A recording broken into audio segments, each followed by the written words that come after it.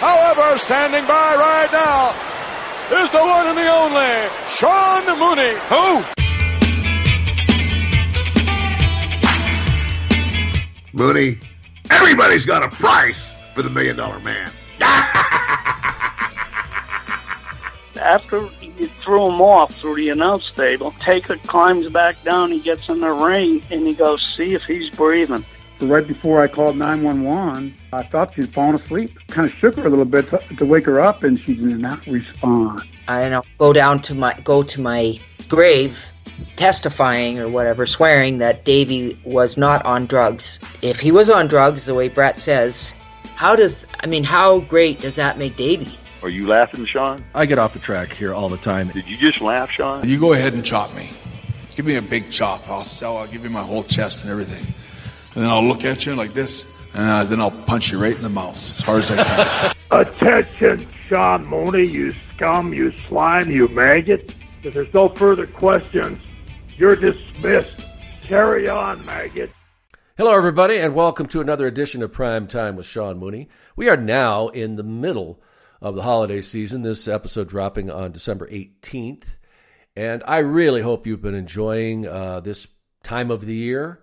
We all have to work, but I hope, on the weekends and then when you are not at work that you're really enjoying the season along with your friends and your family. And I hope you take the time to let them know how much you appreciate them being in your lives.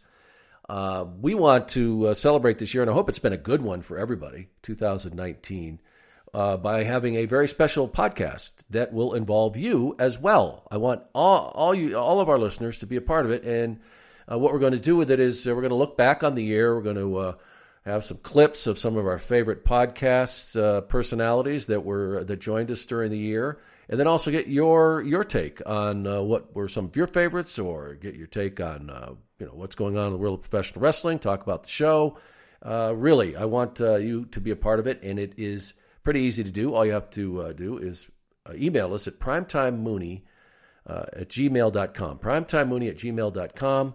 And we will send you a link to our Crowdcast platform. That's where we're able to do these if you've been with us for any of the watch-alongs that we do. And you can be a part of it. Now, also, you can contact us on our Facebook page, and we can get the link to you, or also through Twitter or Instagram at primetimemooney. But I think this is going to be a lot of fun, and I hope that you will join us for it as we look back at 2019. All right, we are coming off a conversation with Brian Hebner, Baby Hebner, as he has his Twitters at Baby Hebner, but of the famed family of referees. He is the son of Earl Hebner. His uncle's Dave Hebner. And if you had a chance to listen to that episode, he says that he always knew he was going to be involved in the business, and from the time he was a kid, and it was just kind of the natural order of things. I think his dad may have wanted him to maybe go into a different business. But once he realized that there was no persuading him to do something else, his dad said, okay, well, I'm going to show you how to do this. And then he let him find his own path, because Earl knew for him to last in this business, he couldn't be carrying him or helping him along. And he got him in the door. But after that, it was pretty much up to Brian. And he became and has become one of the best referees in the business, was with the WWE for a long time, and now is with the NWA. And you see him every week on the Power program, which you can catch on YouTube every single Tuesday at 6:05 when they drop that. And you can see Brian as one of the personalities of that whole show that they've got that's going. They just had a great pay-per-view. I don't know if you folks got a chance to catch it, but if you got some time, man, there's a lot happening with the NWA these days. And I really, really enjoyed that conversation with Brian Hebner. As we move along here, I want to get a shout out to our Patreon members. Thanks, folks, for sticking with us and helping to support the program. If you haven't become part of it yet, for as little as $4.99 a month, you get all the episodes. And we've got a lot going on during the week, early and ad-free, because I know a lot of folks don't like to listen to those ads that are inserted in there, but we need them because they help us support this program, and so we can keep doing it every week. But if you don't want to have to hear them, you can join us on our Patreon page for $4.99. Get it all early and ad-free. And, of course, every Monday we've got the Network Classics where we do a watch-along with one of the great programs from the WWE Network and their archives. And then we drop an original episode, a brand new episode, every single week on Wednesdays. And then we go back into the vault and bring out an episode from the past that perhaps you haven't had a chance to listen to every Saturday. And it all is dropped at 6 a.m. Eastern Time. Every one of those 3 times a week, we've got something new on the website for you to listen to. So check it out. We'd love to have you join us if you haven't already.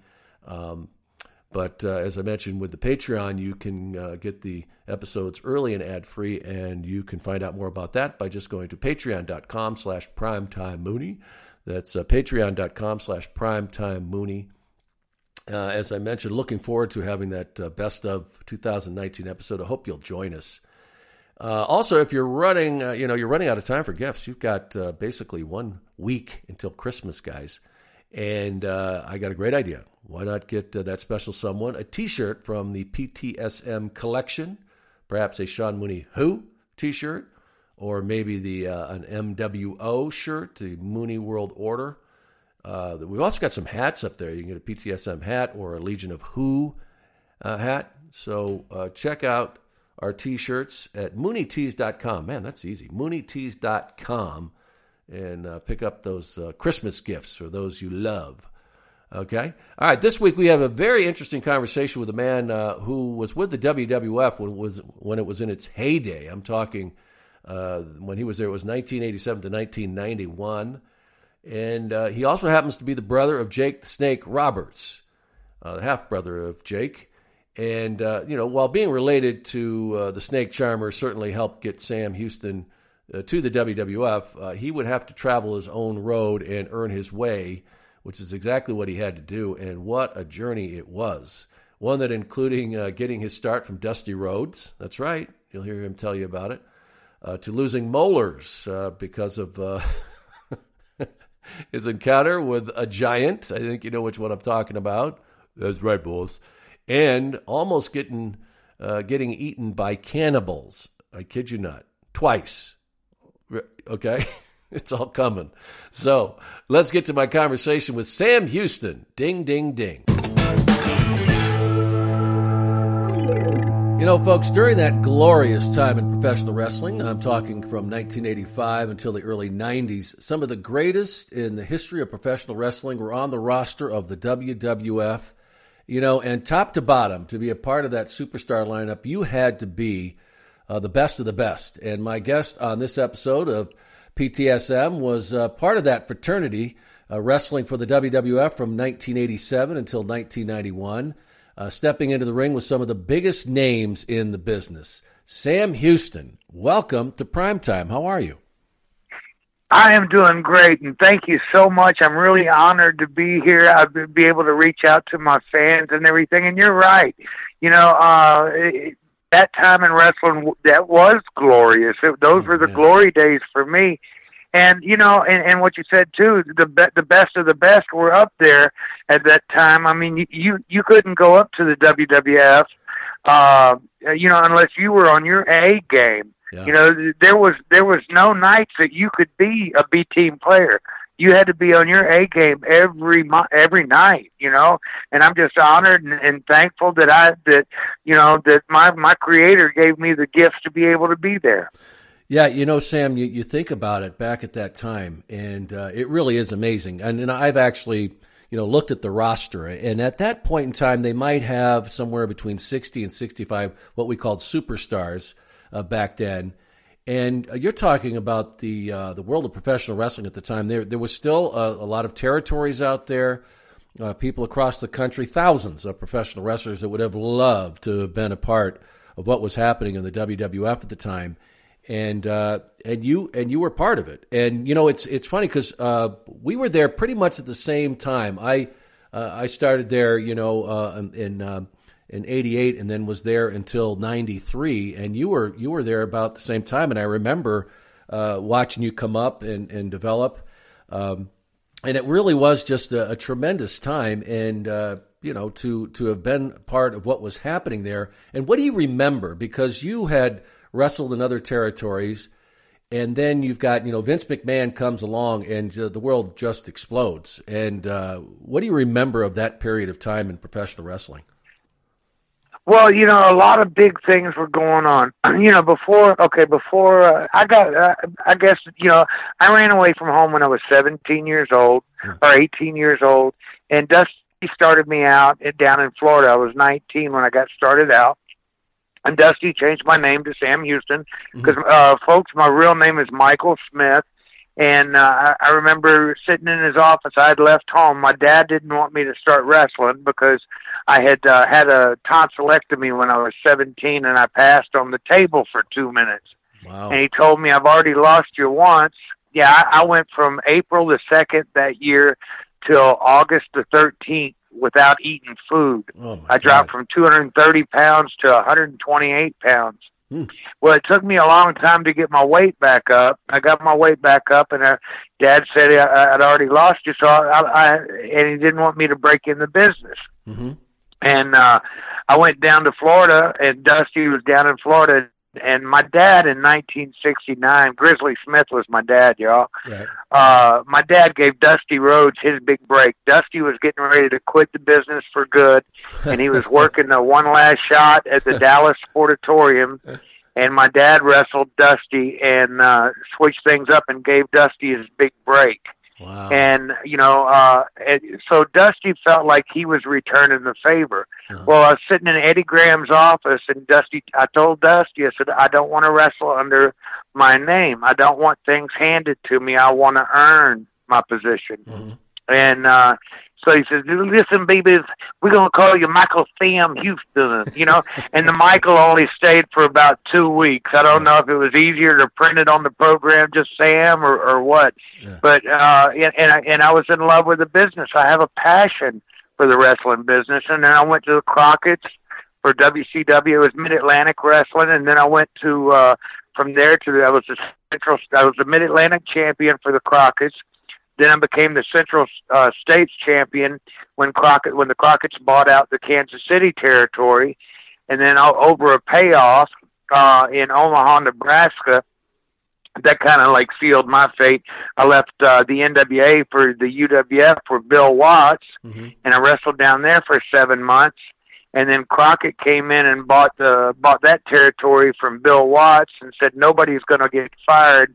And then I got called to come to the TV taping early, and Eddie Gilbert said, except for you. So I made the phone call to Vince, and Vince said, oh, yes, we'd love to have you. And, he told me he'd been watching me for a long time and brought me up there, and boy, it was all gangbusters, and it was like a whole different world, It was like, wow, it was just awesome, and like you said, there was 65, 68 guys on the roster. I don't remember exactly how many on the permanent roster, and then we had the developmental talent or whatever from territory to territory sometimes, or fill-in talent, but we were running 3 major cities a night at that time. You'd have something going on in the Carolinas, you'd have something going on around Detroit, you'd have something going on in Seattle, or and it was a heck of a schedule. I went 93 days without a day off one time, and that was wrestling twice on Saturdays, a matinee and then the evening show, twice on Sundays, a matinee and an evening show, and then you remember the television tapings. You might wrestle one time, you might wrestle 4 times. Yeah. So, but you had to always be on your A game. And I just thank the Lord above for putting it in my heart and giving me the passion for this sport to never be second best. Now, I might not win the foot race, but I was always going to go out there and give it the best I possibly could. And then I was blessed because every night of my career, I was getting in the ring with the best of the best. You know, I mean, I was thinking, somebody asked me the other day, he said, what was your best match? Well, I really can't tell you that because I've been in the ring with Flair. I've been in the ring with Kurt Hennig. I've been in the ring with Tully Blanchard, with Arn Anderson. I've been in the ring with Crusher Khrushchev. Even though Black Bart was not that technical wrestler, I had some awesome matches with him. Eddie Gilbert, Sting, Rick Steiner. I mean, I was in the ring with Don Morocco, with Dino Bravo. I was in the ring with the Rougeos, the British Bulldogs. I was in the ring with the Hart Foundation.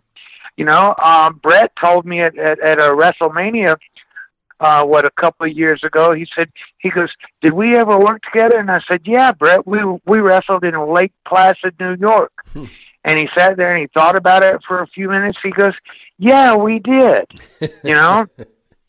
But I've had so many great matches with so many different people. It's hard for me to say what match. Yeah, you know, and before we really get into your time with the WWF, yeah, go ahead. Huh? Go ahead. Oh, but yeah, every time I got in the ring with those guys, I took something away. You know, I learned from each and every one of them, and it was awesome. Yeah, you know, and that was, you know, like you said, you learned from so many people. I mean, you were around the business your entire life, but for those who don't really know the backstory to all this, as you mentioned, your dad is Grizzly Smith, and you know, he's certainly a big part of the business, not just as a wrestler, but also a promoter and all the other things that he did. And then your half brother Jake Roberts, you guys shared the same father, and then also Rockin' Robin, your sister. And what was that like, you know, growing up? And I know Jake was a lot older. I think Jake was about 8 years older than you. So explain to us, like, that whole dynamic. Was he around? You know, were you with your dad? With the business, you know, like separates a lot of people because they're working all the time. So what was it like growing up? Okay, well, let's see. You know, my earliest memories and stuff like that. Dad had Jake and Joe and then Richard. Mm-hmm. They were my stepbrothers and sister. And then it was Robin and I. Yeah. And Jake, like you said, 8 years older, you know, so he was sort of out of our age group and everything, but he was always there. Jake's always been a very helpful person. Uh-huh. You know, a lot of people don't know this about him, but any of the guys in the locker room or anything else, Jake will take time and sit there and talk with them and help them. And I really applaud Jake, because he's doing some of the things that I'm doing now, speaking at schools. Mm-hmm. He goes and speaks at schools. But growing up, he wasn't really around. I guess my dad took the job with Leroy McGurk. We were living in Gainesville, Texas, which was Jake's hometown. And when we moved to Louisiana, Jake and Joe Lynn and Richard decided they'd stay in Texas. Mm-hmm. So it was just Robin and I that moved down to Louisiana. Now, I was on the road almost every night with my dad growing up. I'd go because I had a passion. I love this business, and I wanted to be there as much as I could. So Dad would take me on the road trips with him all the time, and you know, I would get to see, but more than get to see, I'd get to feel, because I had guys like Danny Hodge and Dick Murdoch and this Haystacks Calhoun. I remember my dad telling me, go punch him in the stomach. I got whopped right back in the nose, you know, but I took it. But Danny, you know, Haystacks was 640 pounds, yeah. So, you know, but your dad's standing 7 foot tall and weighs close to 400 himself, and he tells you to do something, you tend to do it. But Danny Hodge and these guys, Skandar Akbar, all these guys were there, and they were grabbing me in the dressing room and showing me things and everything. And then, and that's where I learned my grappling skills, my wrestling skills. And then Jake came back around. You know, they'd come like once a year and spend a week or two with us, or whenever we were driving through Texas, we'd get to stop and visit. And then Jake started refereeing. I guess he was about 17, 18, maybe 19 years old. He was young. Mm-hmm. But he started refereeing in the Louisiana territory under the name Fred Platt. I don't know where the name came from. I think he had a friend named Fred Platt or something, because I saw in a newspaper clipping of a fellow by the name of Fred Platt that was at his wedding. So I don't know if that was just a tongue-in-cheek little joke or what have you. Yeah. But Jake started refereeing under the name Fred Platt, and then he had his first matches under that name, and then he left there. Well, we didn't really see a whole lot of each other. Right. When I went down to Florida to start, Jake had already left and gone to the Carolinas. So by the time I got to the Carolinas, Jake had left the Carolinas and gone down and was in Georgia Championship Wrestling. And then I brought a lot of his things from Florida to the Carolinas with me because he left in a hurry. And then I brought him his things in Georgia one night, and then I got my national debut on and made the highlight reel. Jake was really pumping me up, which will bring me to another story later on down the line in a minute. But he was really pumping me up because he was the pencil at the time in Georgia. So he was telling me it was a Tuesday night in Gainesville. We went. I brought him his things. We went out partying. We went to a couple clubs and everything. And then he said, if you're not doing nothing Saturday morning, why don't you come down here? I'll give you your big break on WTBS. And I was like, oh, yeah, I'm going to be on national TV. Well, he didn't tell me, but put me against the Road Warriors. Oh, my God. so yeah, it was great. So anyway, I get in the ring. I'm all pumped up and everything, thinking that I'm just gonna dominate. Yeah, Animal hit me so hard with a clothesline, it fractured my jaw, and I did a flip and a half when he hit me. So I made their highlight reel. Yeah. Anyway, so after the match was over, after it was all over, I walk and I find their dressing room.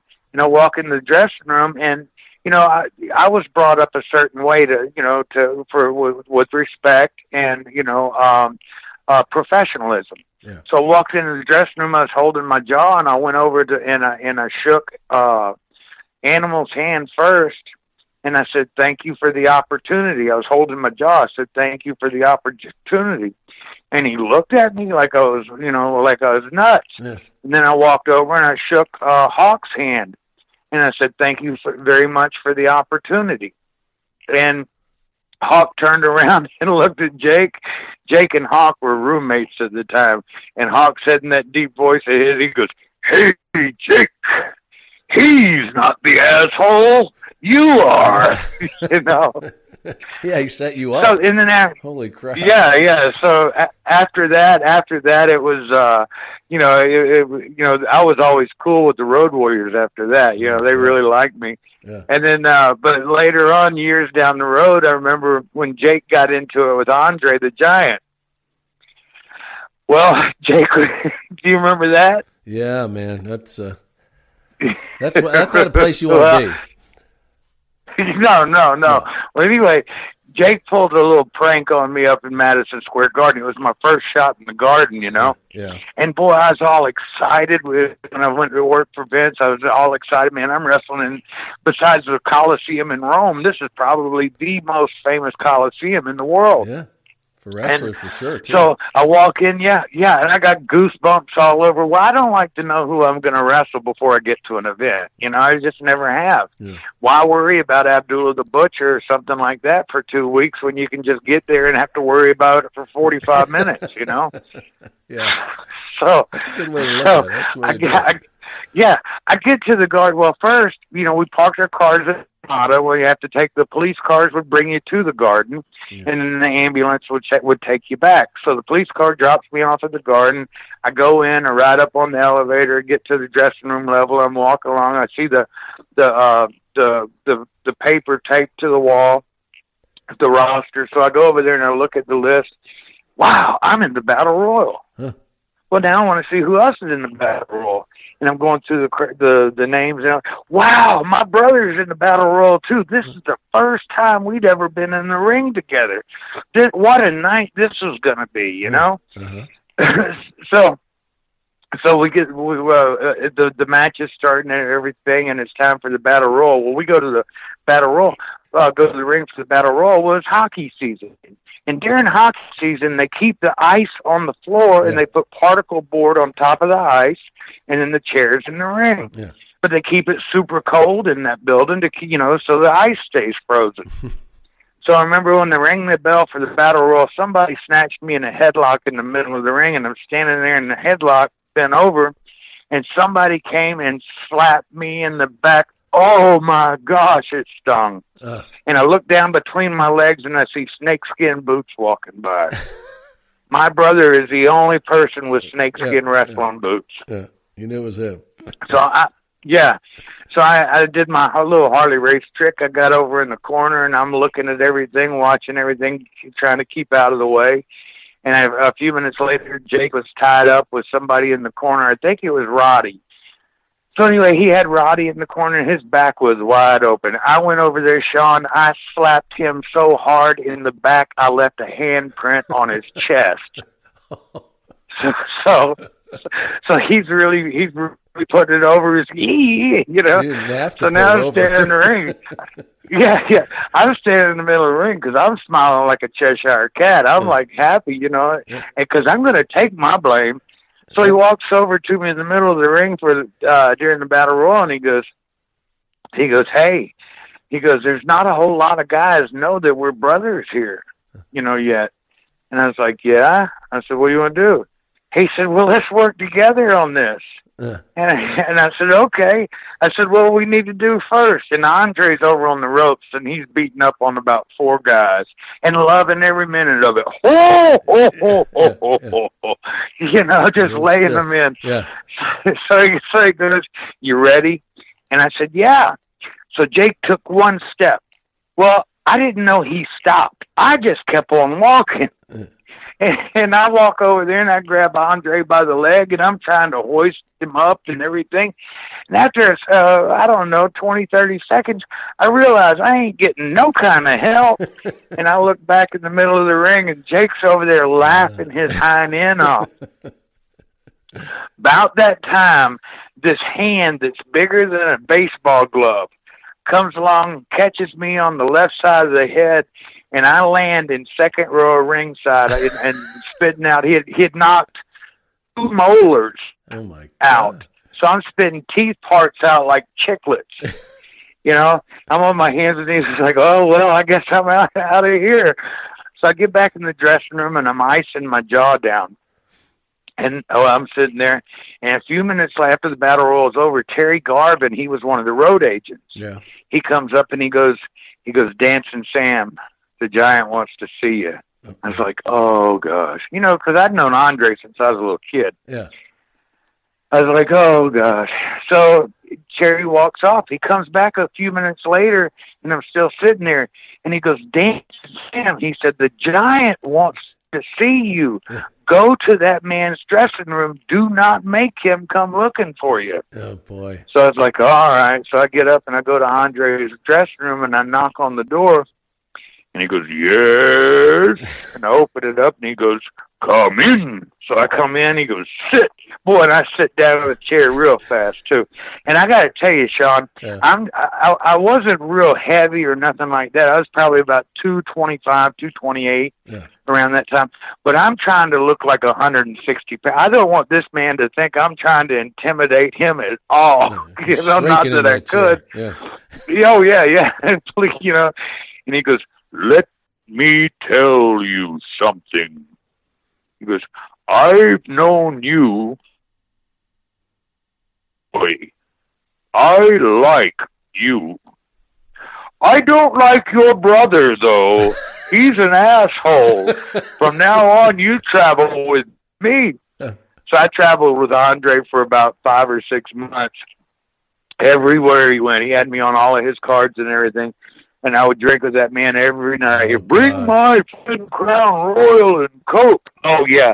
But I got to tell you, man, what an awesome individual. Like I said, he used to come down when he first started, or when he first come over here to the States, he'd come down and work for Leroy McGurk down there, and him and Dad would be tag team partners. on the 2 weeks it took around to get around the territory, and I get to travel with them some and everything. So for me it was awesome. Oh. And then when I was a little bit older, when I was 15, when Andre'd come in, I'd pick him up, and I had a 72 Gran Torino Super Sport, like the one in the Clint Eastwood movie. Yeah. And I would pick him up and take him around to the towns and that. But I mean, there's some things I was telling a friend of mine this morning. I was like, my life has been something that you can't put into words sometimes, because of all the people that I've touched, all the people that I've met, all the people that have been there, everything I can do, to help, I want to help. Yeah. But it's been really awesome. I mean, I've met, I guess, the cream of the crop. Yeah, and like I said, you grew up in this, and I guess you always knew you were going to be a part of it. When did you formally start training, or did that happen when you ran away and Dusty set your course when I was action, a little kid, yeah. When I was a little kid, I knew I was going to be a wrestler, because I remember I was 4 years old, and my grandmother asked me what I was doing, and I said, I'm practicing my autograph. And then when I was in second grade in school there in Baton Rouge, there was this coach. He was the wrestling coach for Catholic. I'm not Catholic, but he was a wrestling coach for Catholic High, the high school wrestling team there in Baton Rouge. And he was having a summer camp. Well, I had a friend of mine that was in high school, and he was going to be going to that camp. So I found out about the wrestling camp, and I went. Well, when I went to the camp, Jim Shields and Danny Hodge and all these great amateur wrestlers came to watch me. And then so Coach Murphy, his name was Coach Barrett Murphy, he saw, because he was a school teacher. But, here's all these collegiate and NCAA champions and everything coming to his wrestling camp. So he found benefit. So he started letting me work out with the high school boys some for the high school team, and then the guys would come with me, and who's a better teacher to have, your English coach or an NCAA champion? Yeah. So the guys would come with me, and then their interest was with me, but they loved wrestling too, so they're showing all the guys, things. So, I went through that wrestling camp, and then when I was in high school, I was able to be on the wrestling team for a year and a half before, moving and everything else around. I was undefeated in high school, but then again, I was only in 3 tournaments, but I won all 3 of them. And then when I was 13 years old, I was in Dothan, Alabama, and Randy Tyler grabbed me by the hair and pulled me in the ring in the TV taping before the show, and he started having a match with me. And he could come out of the ring, and he told my dad, he said, that kid's a natural, he's going to be awesome. And then later on that year, I met Michael Hayes. He was wrestling. He was refereeing under the name Mike Seitz in Pensacola. And then when we came back, we were coming back through. We were wrestling for George Culkin. That's when I met Terry Gordy that same year. And Gordy was 15 years old, and I was so jealous because I was 13, and I knew I had it too, And then we'd get in the ring. I ended up when I got back to work for Bill Watts, when my dad went to work for Watts. When I was 15 years old, I was the ring crew guy. I was carrying the ring from town to town, where if they didn't have a ring, I was setting it up. And every time I'd set it up, I'd get in there and, just run the ropes or whatever, and try moves and stuff like that. And then before I really actually made my debut, George Weingroff, he was Saul Weingroff's son. George was legally blind, and George was wrestling. George got me in the ring twice, and he worked out with me in the ring 2 times, and then I went down to Florida, and I made my debut. Yeah. Well, so I really didn't go through a school or anything like that. Nobody, But all my experience and everything was like in the dressing room. Somebody asked me today, they said, "Oh, well, do you need a ring to work out in?" And I said, "No, I learned to wrestle on concrete, and ice." Yeah, they didn't. When I first started, they didn't have mats on the floor outside the ring. When you hit hard. Yeah, the school of hard knocks, and I guess I've heard that many times where somebody didn't necessarily get formal training. Their training was the matches, and then their university was in cars on the road, traveling between different towns with these veterans. Yeah, and I was so blessed because when I was in the Carolinas, man, I was on the road with Nelson Royal. I was on the road with Johnny Weaver, Sonny Fargo, Roughhouse Fargo.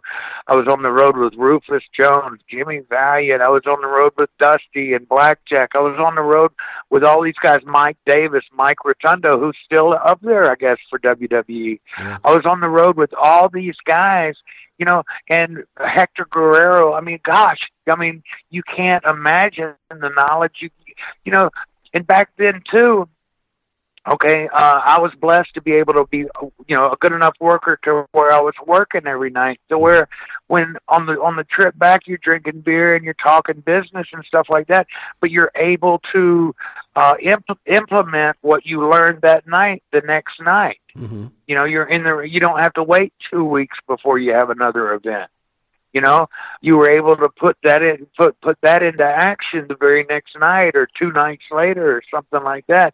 And that's where I was so blessed. I mean, Ole and Gene Anderson, what more could you ask?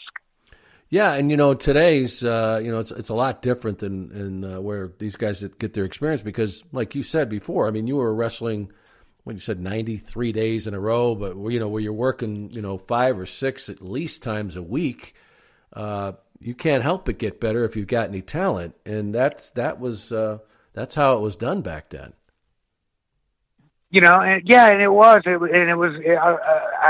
If I had to say in a way, I'd call it the right way, because you're out there in front of a live crowd, every night, and that's what it kind of needs to get down to now. It just irritates the crap out of me. I watch what's on today, and anybody. First of all, when I get in the ring, I'm not trying to insult anybody's intelligence, Right. But I see things going on nowadays. And I'm going, well, there's no way that you could do that. There's just, I know they're trying to do sensationalism and everything else like that, but I don't know if anybody that ever stuck their finger in Wahoo McDaniel's face or Ole Anderson's face and said, "You're fake." I did some high-flying maneuvers too, but your mind made sense. Yeah. But a lot of the things I see today, you're just looking at it. Oh yeah, let me pop. Yeah, that was a good move, but that's never going to be done in a street fight. That's never going to be done anywhere but this trampoline with all the ropes around it. Yeah. Right. And that's how people, the fans that come and talk to me, they're like, well, no, it's, you're perceiving it wrong, and I defend the business as much as I can to people, but, there are times where you have to say yourself, well, I'm just not buying it. Yeah. Well, and also you come from your old school, and like back in the 80s, I remember a lot of the guys that were with the WWF were second generation wrestlers. They'd come through families like that, and you were, of course, one of those people, being around Grizzly Smith, and and Jake has told the story that he didn't really get along with your father, but it sounds like you had a different relationship with him. What was your relationship like with Grizz? Me and my dad were really close. We were really close. We had a great relationship, oh gosh, I could go into a whole lot of stuff, but I can tell you this, without going into all that stuff, that I was never abused or molested or anything like that. I was, my dad was my best friend. Now, I'm not going to say that everything that happened in my childhood was right. I mean, I was on the road with my dad, and the rule in the car was, if they're talking business, you keep your mouth shut and your ears open. Dad would get him a bottle of Lambrusco, because the doctor along the way had told him that a couple of glasses of red wine would be good for his hypertension and blood pressure, and help him. Uh-huh. Well, if the other guys were in the car, they're all drinking beer. Well, Dad would get me, he'd get me a bottle of Boone's Farm Strawberry Hill. And I'd be in the back seat, I'd keep my mouth shut and my ears open, and I would drink my bottle of wine. And then after I drank my bottle of wine, then I would fall asleep because, I gotta go get ready and go to school the next day. Oh my goodness. So my drinking, I don't blame my father for it, because to me it was a treat, But like I said, my dad was my best friend, Oh, dude, don't tell your mom, and so I didn't tell Mom, Yeah, it was definitely a different time back then when everybody in the car was drinking, and that included whoever was behind the wheel, It's definitely. Different time, man. Yeah, it was, I mean, Johnny Weaver for years and years and years was known as a man with a 6-pack and a quart. Yeah. You get a 6-pack of Miller Lite and a quart of Miller Lite, Sonny Fargo could hit the mile marker signs on the side of the highway with a beer bottle every time he threw a bottle out the window. We used to bet on that going down the road. Those little bitty mile marker signs, Yeah. But that was, I guess that was the genre. That was everybody's, that was your release at night. You just put on a hell of a show, and you're coming back. And, so you're unwinding and you're talking business in the car. It was just, that's the way it was, and I think a lot of that led to, or opened the door for my later problems. Yeah. And let's get into that a little bit since you mentioned it. And, and I've talked about it many times on this podcast that, during that time in the WWF in the 80s, man, the guys were true rock stars. There's no question about it. And it was good money for the time. And, and the trappings that came with the fame that they were experiencing, it was a wild time. I mean, people were doing a lot of drinking, a lot of drugs, and it was tough not to get caught up in it. And is that when did you have, mounting problems at that point, or did you have it under control? At that point, everything was under control. It wasn't. Yeah. I didn't become like a full-fledged alcoholic. Oh, I could drink with the best of them, and I could drink people under the table. I mean, back then we were, if a fan wanted to come up and drink with the wrestlers, if they had an attitude, our little trick was to line up against the bar. Everybody gets a double shot of Jack Daniels. You toss it back and you gargle it. Yeah. Well, we're all used to that.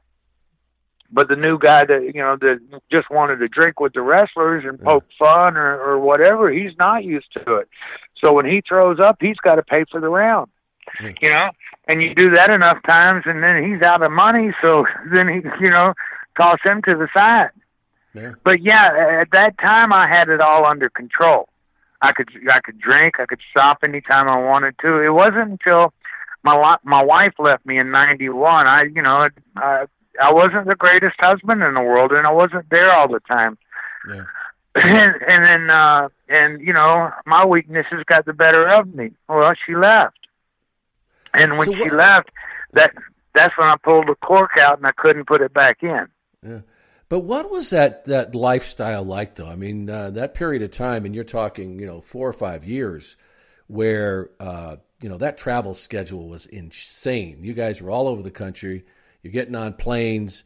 You're doing, like you said, 6 or 7 days a week, 2 double shots, and you're out every night too, whether you're driving between towns or at a hotel. What was that like to keep up with? I mean, how did your body? And then you got to go find a place to work out. You've got to eat. You've got to be at the arena on time and do a match. I mean, Looking back, how in the world did you do that? You drive yourself. Gosh, I mean, because Vince used to like to put you on the first flight out or the earliest flight to get to the next town. So, you're on the first flight, then you get to where you're going, you get your rent-a-car, you get something, or you go check in your hotel, you get something to eat, hit the gym, then you go to the arena, you work your match, and then after your match, you're in the bar, till last call, and it all starts again the next day. Everybody had their own thing, that they did, to help keep you going. I guess I was never into the speeds or the cocaine or anything like that. But, when you got money out the wazoo, you can get anything you want to. You can go on any street corner in any hood in any major city in the world. You throw your hands up and somebody's going to come to your car and say, what do you want? Yeah. I mean, come on, we had doctors that were mailing us stuff through FedEx. It was a rock star lifestyle. Then you become friends with somebody in that area. So when you go back to that area again, the next time they know what to have for you. So you've got your pit stops. Everywhere you go, you've got your connections. Your contacts, or your friends, what have you. It wasn't that hard. Well, the hard part was in the airports all the time. You're getting your power naps on planes that you need. You're catching 20 minutes here, 20 minutes there, or what have you. If you're in a car, got to drive for a couple of hours, somebody's driving, and you're zoned out asleep. You're trying to get every minute of rest you can, except for after the matches. After the matches, you're in the bar till last call. And last call back then, a lot of times was when they holler last call, it's okay, 50 kamikazes and 50 Coors Lights. Ooh. That's just insane. At what point? And you mentioned that your wife left you in '91. When did it start to spiral for you? Because it seems you certainly could have had more longevity to your career, no doubt about it, if those demons wouldn't have overtaken you. But when did it really start to spiral? Well, it just all happened so quick in '91. Yeah. Around the beginning of '91, that was I did a pay-per-view for Vince and everything. My daughter was born. My first daughter was born. And Nicola did what was best for her and my oldest daughter, I feel. And then, with me just being me and being a drunk, I had one night drunk that I shouldn't have had, I guess, and she left. Well, 3 months. I was working for WCW at the time. I'd gone from Vince to WCW, and I was wrestling a one-man gang in Roanoke, Virginia. And I can't tell you if it was his clubbing the forearm in the back of my head or Kevin Sullivan with that tire iron in the back of my head. But I suffered some damage to the disc in my neck, and I woke up the next morning. I was paralyzed on the left side of my body. Wow. And I suffered from partial paralysis for a long time until this doctor out in California, Irving Schaffner, went to work on me and got me on my feet and got me moving. And at that point in my life, I was still trying to do what I could, but I just didn't have it all. Yeah. And then but he got me on my feet. He got me mobile again, moving. Then I was out there when the Northridge earthquake hit. And I re-injured myself because the condominiums that I lived in Calabasas, California, they had those great big heavy good doors, and I started knocking them down to get people out because everything had been destroyed in that 27 seconds worth of an earthquake. And that was probably one of the most scariest times of my life was during that thing. But I knocked doors down and I got people out of buildings before they fell down on top of them. And I re-injured myself and I was down for another 6 months. Well, I stayed in L.A. You know, I was there for a while, and then I flew out to Atlanta to visit my dad. And my dad, I took him to a TV taping, and Dusty came back, and he goes, "Hey, baby, have you seen Pops?" I said, "Yeah, he's over by the table sending guys to the ring." He goes, "No, have you seen him?" And I was like, "What are you talking about?" He said, "He's gray." He said, "Get him to the hospital now." So I took my dad to the hospital, and he had to have an emergency surgery and have his stomach removed. And they replaced his stomach with, took four inches of his large intestine and made him a new stomach and rerouted it. So I was taking care of my dad at the hospital. I'd gone out for a visit. Now I'm looking after him. And I was living at the Ramada Hotel there in Atlanta. Well, staph infection had set in where they did the incision. It was on a Saturday night, and it was probably 2 a.m, and I was sitting there by his bed, and he grabbed my arm really hard, really tight, and he woke up and he said, "Hello, Lord," and he laid back down, and the incision opened up, and it was just like a geyser spewing out of his stomach with all the staph infection. Oh, Jesus. So I went and I got the doctor. The doctor told me, he showed me how, he said, "Oh, it's only a superficial wound," and blah, blah, blah. Well, I watched him pack it with the Caldestat. I watched him clean it out with the saline solution. I watched him use the Caldestat, which is what they use for bullet wounds. It's like a cotton with seaweed in it. So I watched how he did that and everything, and then I made my decision. I took my dad out of that hospital the next day.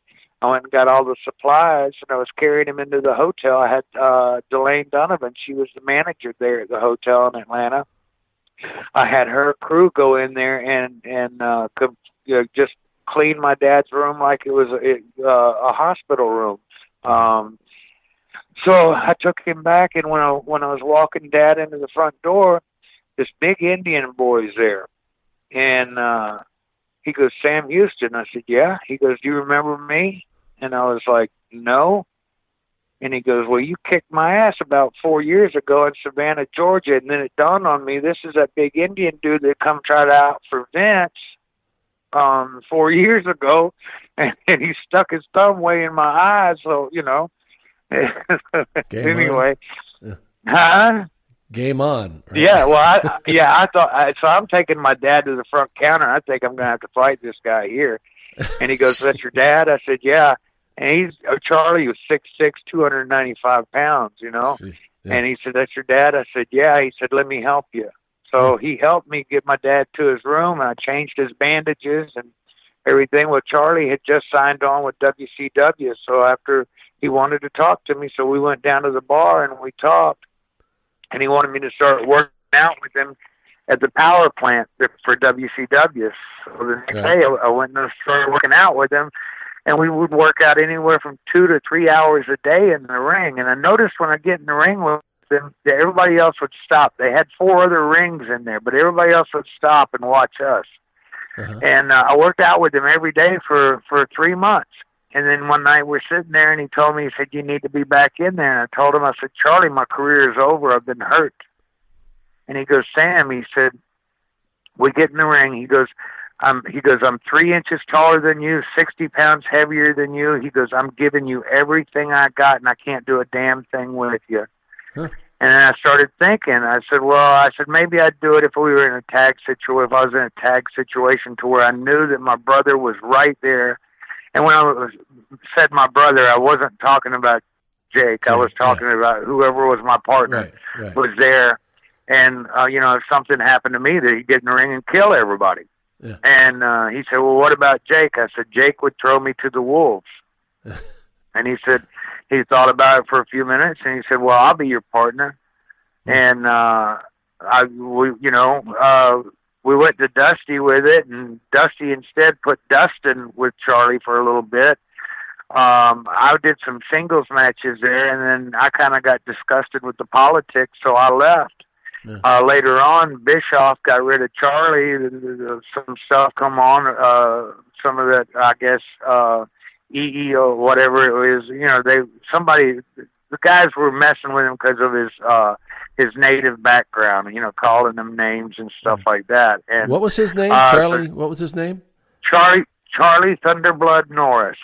Okay. Charlie Norris, yeah. Yeah, so he came out to L.A. and we got together and we did some things. Then we went to Texas and we started wrestling out of the Sportatorium under a new promotion there.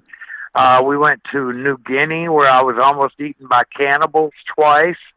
There was a big black pot in my future. Oh, you think I'm kidding? I'm not. Okay, I want to hear that story. Really? Cannibals? Okay. Yeah, cannibals. You know, they still have a lot of Larry O'Day. I had met Larry O'Day in 1985 on the first time I went to Australia. Mm-hmm. And anyway, Larry O'Day and this fellow named Terry Priest. The Spear Cigarette Company, which Spear Cigarette is probably as thick as my middle finger, you know, and is about, I don't know, maybe 8 inches long. But they're rolled in the Australian newspapers. Still got the newsprint on them, you know. But when I got off the let's see, we fly in and everybody's drunk and everything. They have a big party for us, the radio station. Well, all the nice hotels that we stayed at were owned by the Australian government. Now, New Guinea is where all the Jurassic Park movies were filmed. New Guinea's about 90 miles north of Australia. So we're over there. The next morning, I go outside to smoke a cigarette, and I'm standing there on the dirt little road there, and I'm smoking a cigarette, and I'm looking at all this stuff. I thought I was in a Tarzan movie. I'm not kidding. The guy walks up to me. Okay, he's walking up the street, or the little path, and he's carrying a spear in one hand, got a great big long grass knife on his hip. He's wearing a Tarzan-like loincloth. He's got a bow and arrow over his shoulders.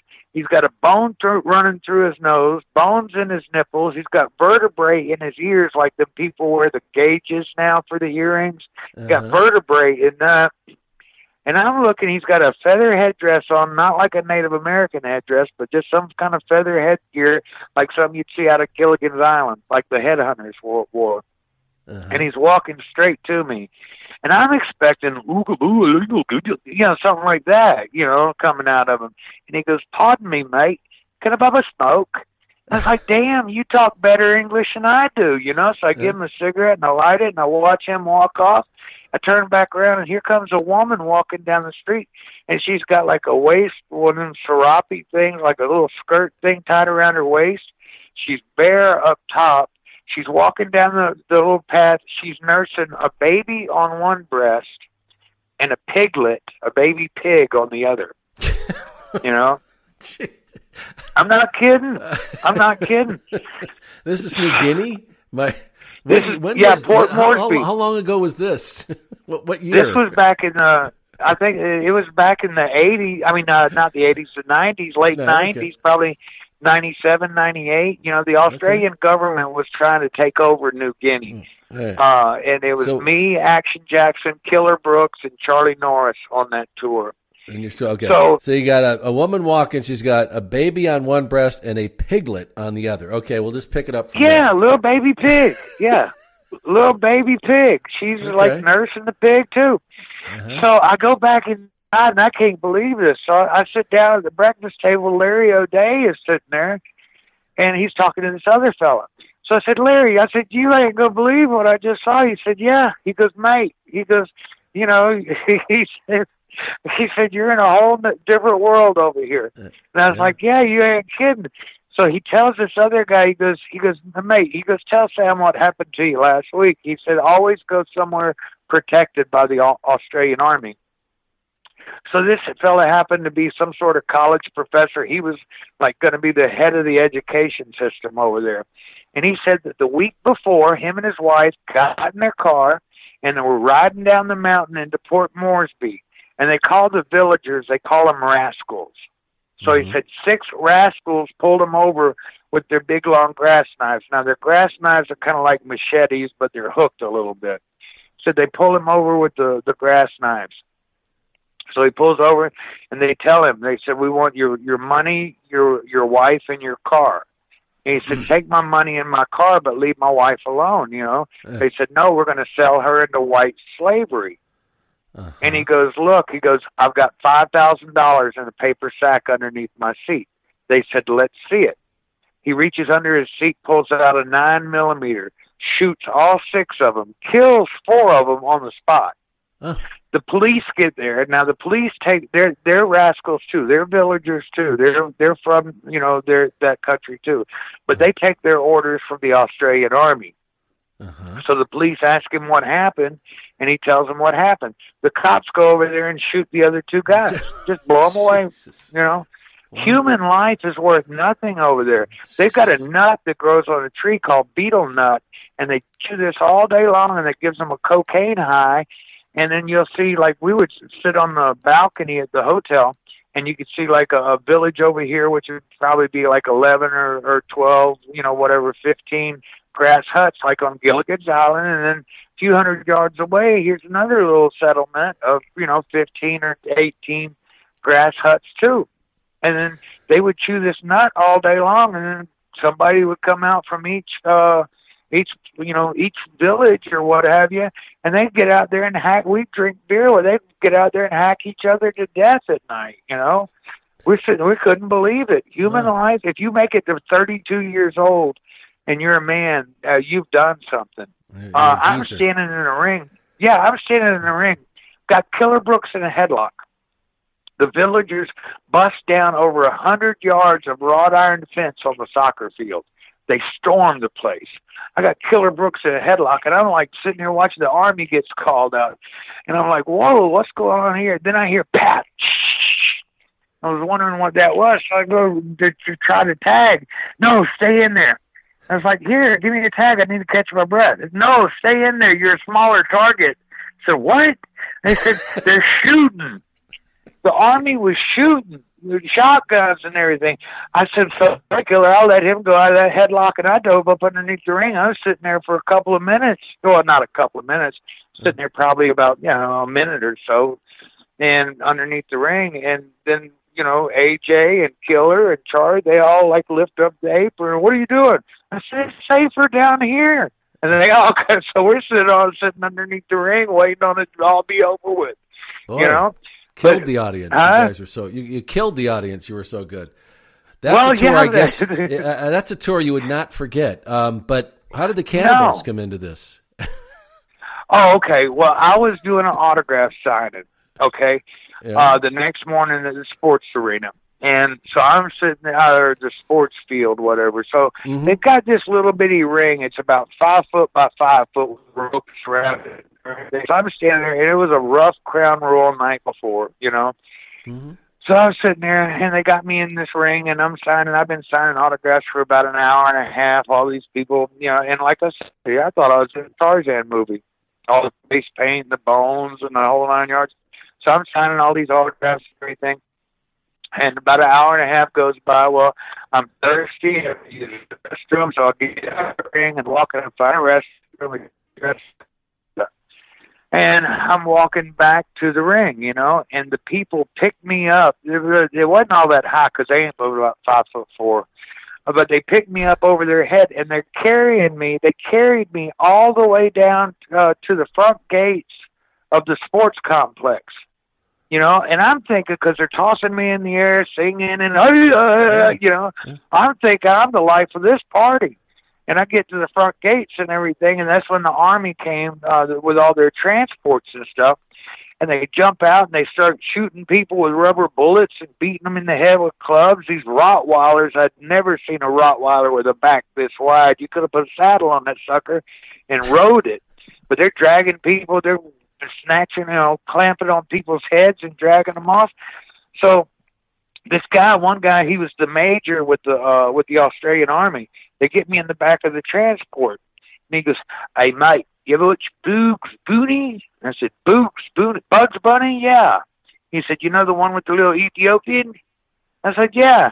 He said, there was a big black pot in your future, mate.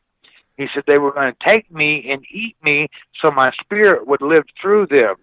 I was like, so, and then so you didn't know, you thought later, you were just being celebrated, but you were actually dinner. I was dinner. I was Sam Houston, the other white meat, you know?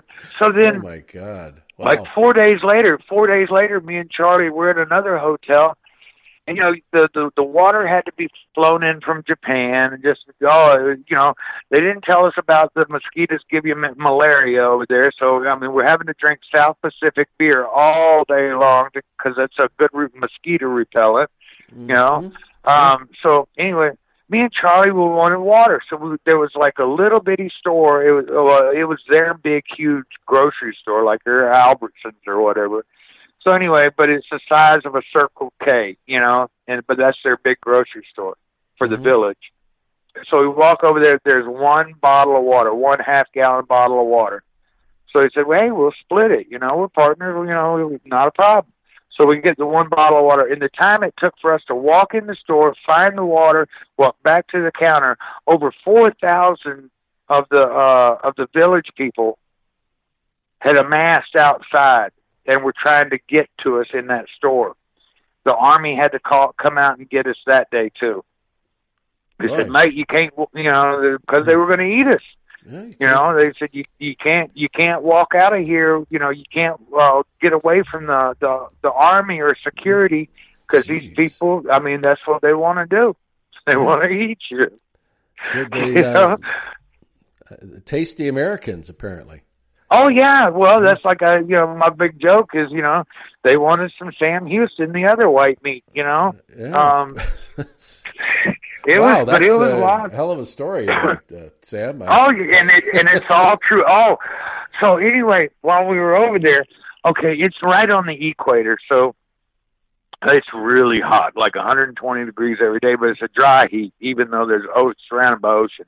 So I got to the swimming pool one morning, and they got those, you know, little crappy plastic furniture. And at the time, I was close to 235.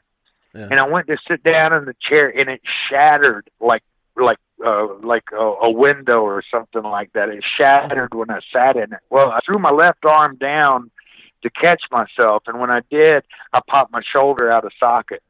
So I call up Larry and I call up Terry, and I tell him, look, dude, my shoulder's out. I said, there's no way I can do anything. And they came to me and they said, Sam, you got to wrestle tonight. I said, I can't. I said, my shoulder's out of socket. They said, Sam, if you don't in the village, or not the village, whatever, the magistrate, or I don't know, these important people come up and it's like, if you don't wrestle, we're going to have a full-fledged war on our hands with these people. Yeah.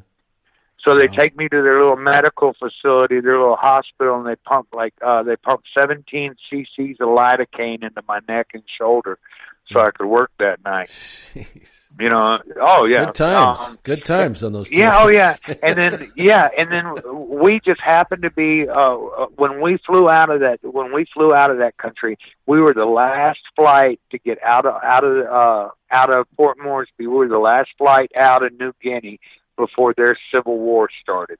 The people from New Guinea and the people from Australia. Sure. It was wild, you know. But that'll be in my book. Yeah, I'm working on my book right now. Oh, definitely. Yeah, I'm working on my book right now. I've got like over 200 pages written in. I was trying to keep it to like 400 pages, but there's no way because everything I want to include, you know, like oh gosh, if to tell you the truth, I mean, my whole life has been. I opened up for the Who at the world's biggest party. We wrestled we had 4 matches before the Who performed in the Astrodome and then at Reunion Arena for Texas Stadium, their show at Texas Stadium. I've done an awful lot of great things, and I want to include everything in my book. But the one thing that I really want to share with everybody first is my spirituality and my relationship with the Creator. Mm-hmm. Second is I guess you'd call me a big alcoholic. You know, I was drinking from 91 to 2009. I was drinking anywhere from 1 to 3 fifths a day of the hard stuff. But through my prison time and everything else like that, when I was eligible for work release, they offered me the program. So I took the program, even though I needed the money. I took the program for that 10 months, and I learned so much, and I want to share that knowledge with people as well. I don't want to just tell them the good times. I want them to know the bad times too. Because when it's been good, it's been great, man. I was on top of the world, and when it's been bad, it's been really bad. But I've always climbed myself. I've always been able to pull the boots on tighter and climb up. Just this last May, Chad Milton would be dead if I hadn't been where I was at. He got jumped by 3 boys, got stabbed, got his skull fractured, his eye sockets broke, his cheekbones broke, his nose and his jaw. His 2 buddies ran off and left him there for the kill. I had to turn into an animal. I saved that boy's life. I had rank come up to me, upper rank there, come up to me and say, hey, he would be dead if it weren't for you, if you hadn't got in there. I said, yeah, because they came back 4 more times to finish him off. And they could have got through everybody else, but they couldn't get through me. So, I'm not. Go ahead. Okay, but I'm on a, it's like, I do what I can. I've had a rough go of it, but I'm not complaining because, he's seen me through, and I want to share my personal. I want to share everything with the people. Yeah. So it's going to be hard to put it in like 400 pages. But as soon as it does come out, I'm leaning to the title of My Scars Tell a Story. It's something we've been working on it started off with Jamie Morris, a disabled veteran that I helped. And, he started putting things together then. And we're going to continue. Just because Jamie's not around with me anymore doesn't mean I'm putting a halt to any of the anything that we've done, Yeah. Yeah, and you mentioned the time you spent in prison. I think it was in 2005. And it's a cautionary tale for, I think, a lot of people. And then when that book comes out, I'm sure it's going to be able to help a lot of people. Do you think that, in a way, and it's certainly hard to look back, but it was a blessing in a sense because you said it, you were offered the program, you took it, and it sounds like it changed your life. Well, it did. Well, okay, my first trouble started around 2005, but then I got my prison time in 2010. Uh-huh. And I did 5 years. Or 2009. I did 5 years. Got out and everything, and then and because of my own stupidity of putting other people first, just recently, it was last year, I was helping out an old friend, and she had epilepsy, and she couldn't be left alone. And I stayed in Texas longer than I was supposed to. Well, when I got her taken care of, I was ready to leave Texas and come back to Louisiana and get straightened out with parole. Yeah. And instead of allowing me to do that, she called the sheriff's department in Texas and said that I was in town, but without papers, thinking they would keep me in Texas. Right.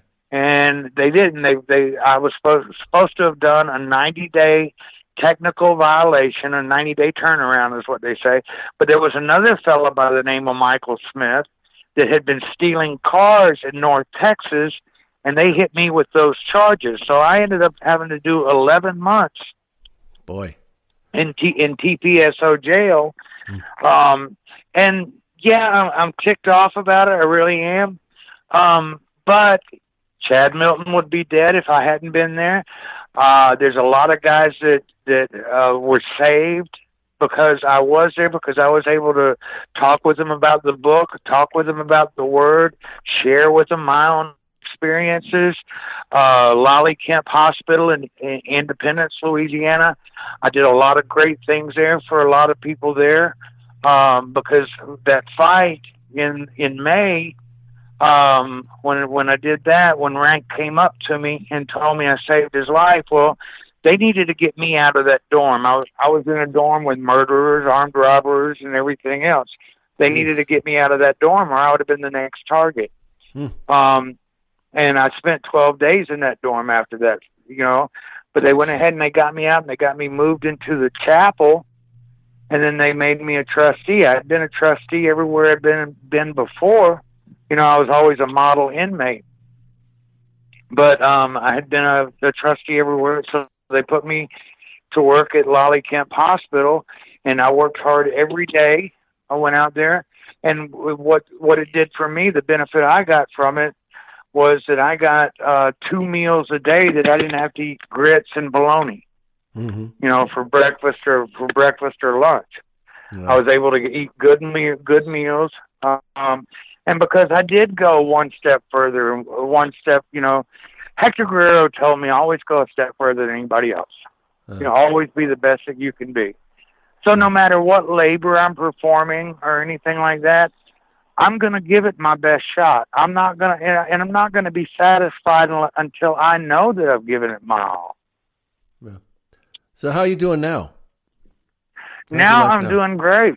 Yeah. Now I'm doing great. I've got a lot of opportunities that are opening themselves up to me. I just went and I did the WrestleCade up in North Carolina. Yeah. I've got a new management team. Will Knight out of Pittsburgh is helping me with bookings and things. I'm back. I'm gonna be back in the ring.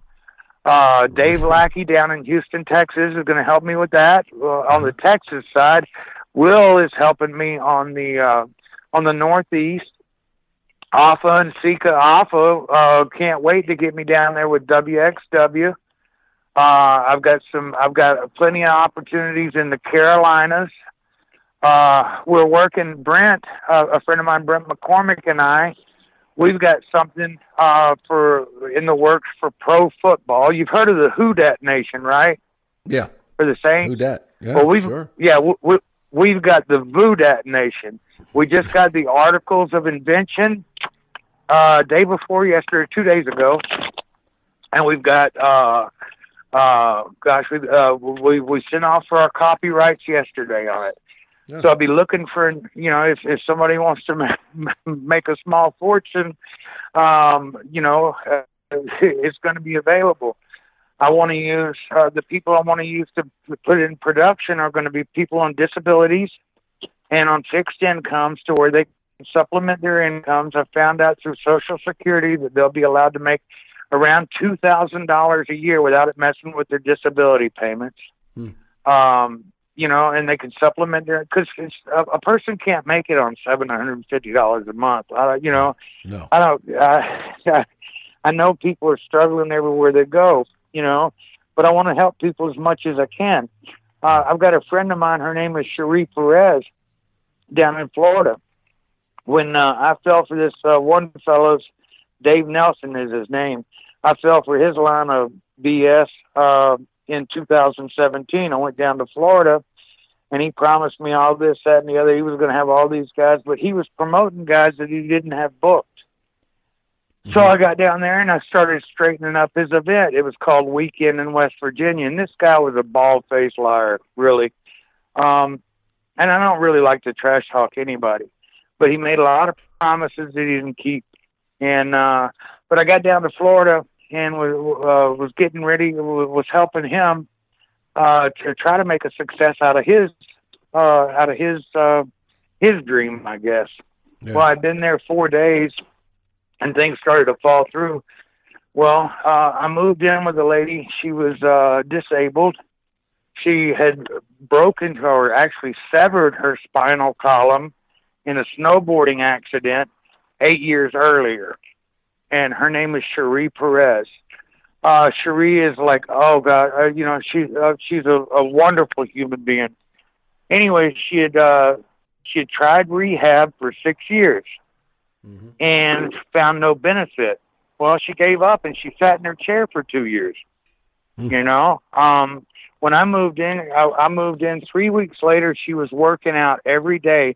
Within 3 months, she could put her leg braces on and she was walking 2 hours a night. Now, that's the funny thing I did. Our Creator did that, and her motivation, if I could encourage and if I could help and if I gave her that drive, I am so proud, But she's up on her feet, and she's got a severed spinal column. She gets pulled behind a boat on a little bitty surfboard with a seat welded to it and does all them spin arounds and everything else. And a year ago, last August, she rode a jet ski for the first time in 10 years. Wow, that's great. You know, Go ahead. Go ahead. Well, I was going to say,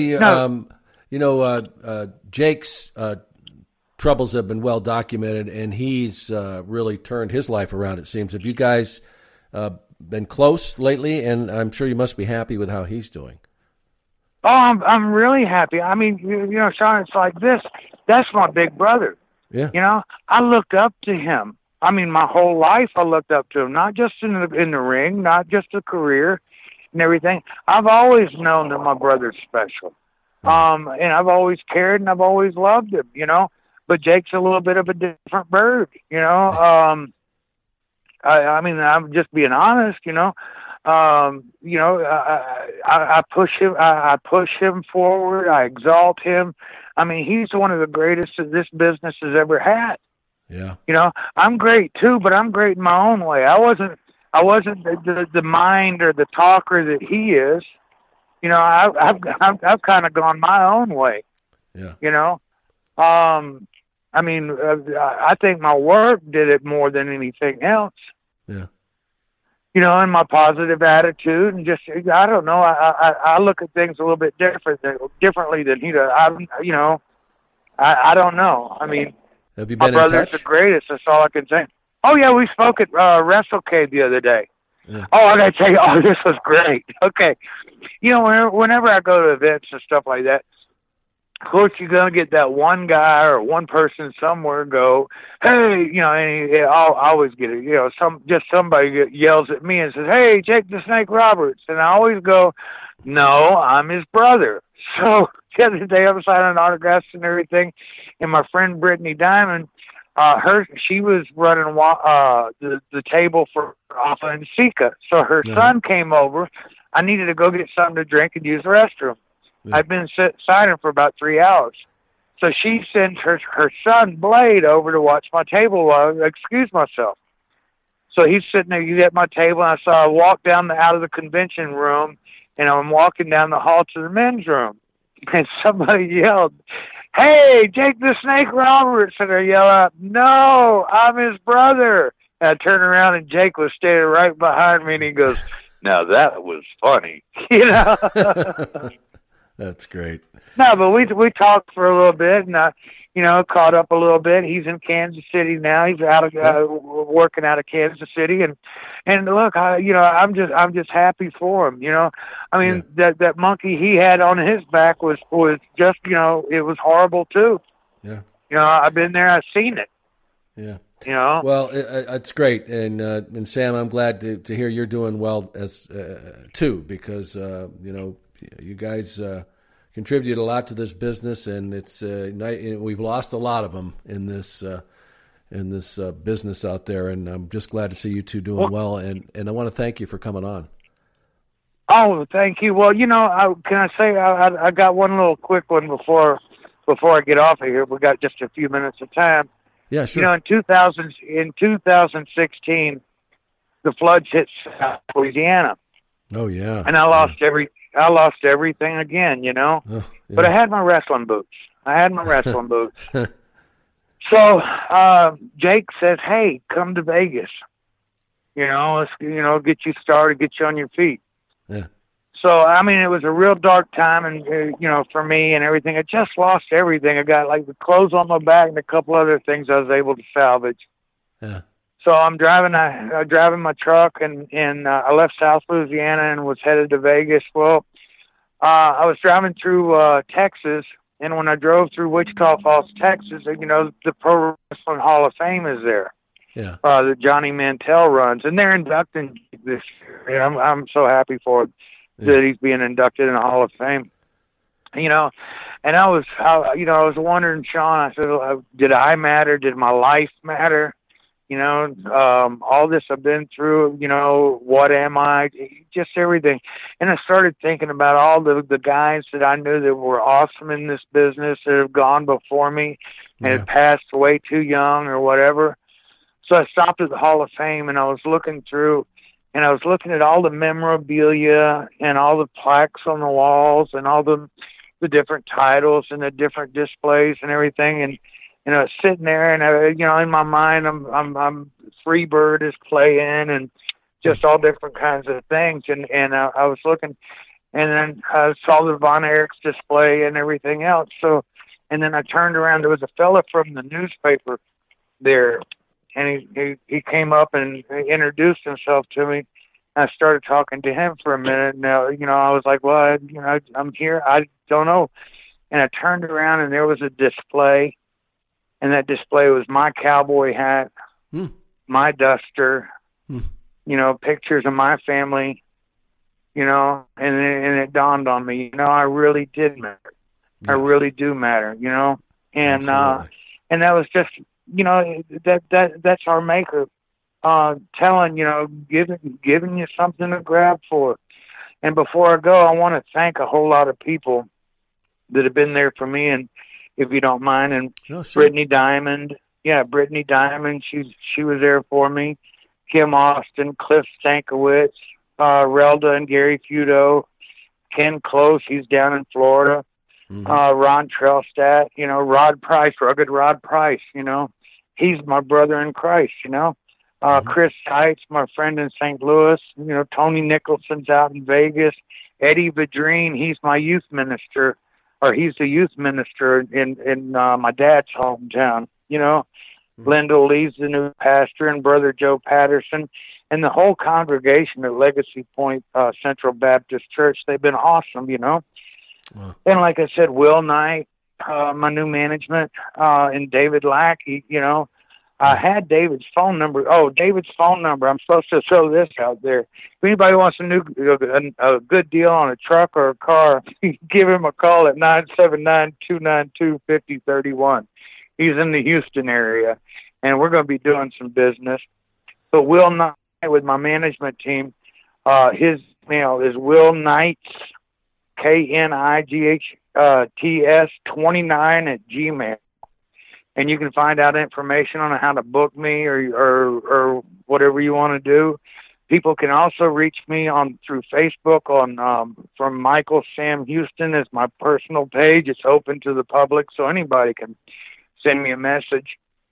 And then I also have Sam Houston Fan Nation. And I'd really like for everybody, if they wouldn't mind, going on YouTube, typing in the word salvation and Sam Houston, and listening to my song. The maker gave it to me. I wrote it the night I got saved. The last verse I wrote while I was in prison doing my time. I recorded it down in South Florida at a Grammy Award-winning studio. This fella, I guess I've seen his trophies. But I recorded it there with one of the fellas that I was in a ministry class with in Florida. Kenneth Close, and Ken's got owns Trust in God Realty down there, but he put the music together for me, and we recorded it. I'm not the greatest singer in the world, but but I gave it my heart, and that's what I want people to understand. Sean, how can they listen to that again? How can they listen to it? Go to YouTube, type in the word salvation and Sam Houston, and it'll pop up. And Sean, I really appreciate you taking your time out, because I know you got a busy schedule too. I appreciate you wanting to have me on as your guest. I mean, I told you, turning around and seeing my display, and that said to me that I mattered. Well, being on your show, on this great forum and everything that you got going on, you just let me know again that I do really matter. And I want to thank you for that. I want to thank you for that, and that means the world to me. And I want all your listeners to know that, gosh, I'm here for you. Awesome. If it's nothing more than coming to see me wrestle or something like that, I hope I'll give you joy and inspiration. Yeah. Well, really, I enjoyed the conversation. Everything talking about the back in the day and the cannibals. That everybody knows you'd make a good meal. But I'm looking forward to the book. You got to let me. I'll get you back on when you're ready to pull that thing out. When that's going to be released, let me know. But folks, that's something to watch out for. I hope that it's going to be out soon.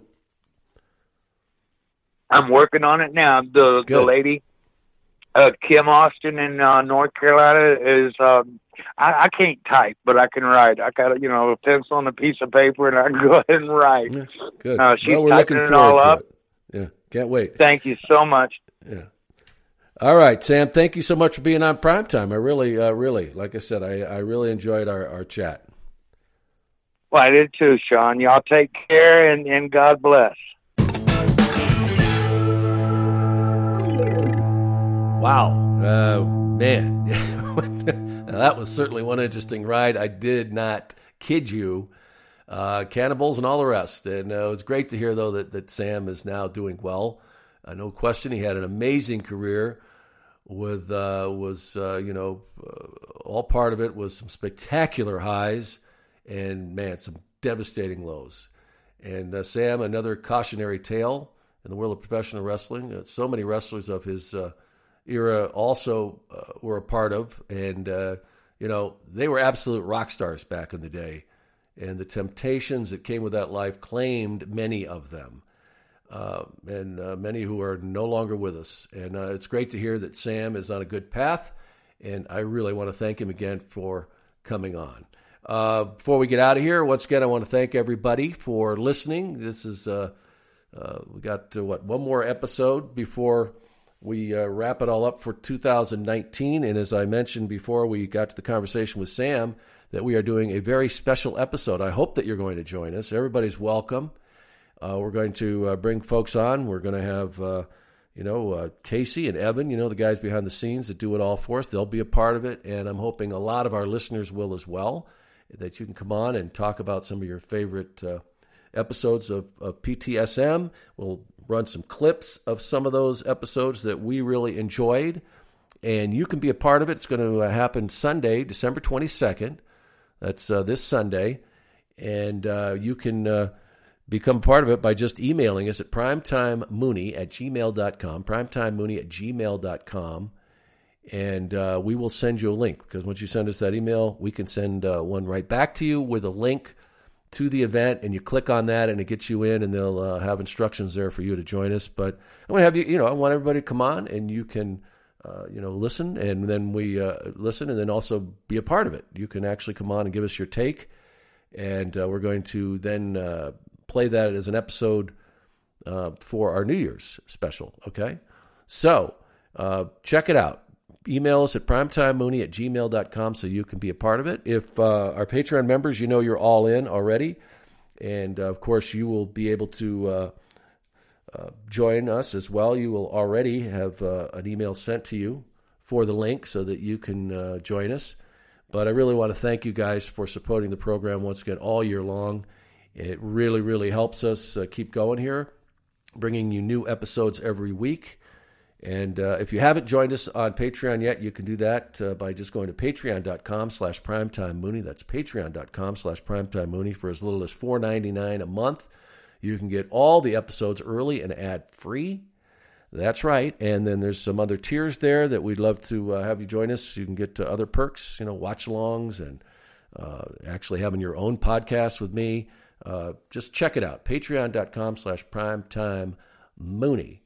Okay, and once again, if you are looking for those last-minute gifts for those special people in your lives, go to mooneytees.com. Pick up one of our T-shirts, Sean Mooney Ho, or maybe the MWO.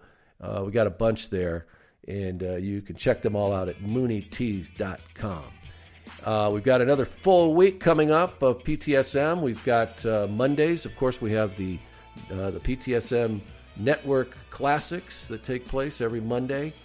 I forgot to mention also on Saturday we release the Vault episodes, an episode from the past that perhaps you did not get a chance to listen to. That will be up. And then, like I said, Monday, you got the Network Classics. And then Wednesday, every Wednesday, we've got a new original episode of Prime Time with Sean Mooney, and they're all dropped at 6 a.m. Eastern Time. All right. Remember, enjoy the holiday and have a great time, and be sure and join us for our special podcast episode this Sunday. That is December 22nd. Thanks for listening, everybody. I'm Sean Mooney, and I am out.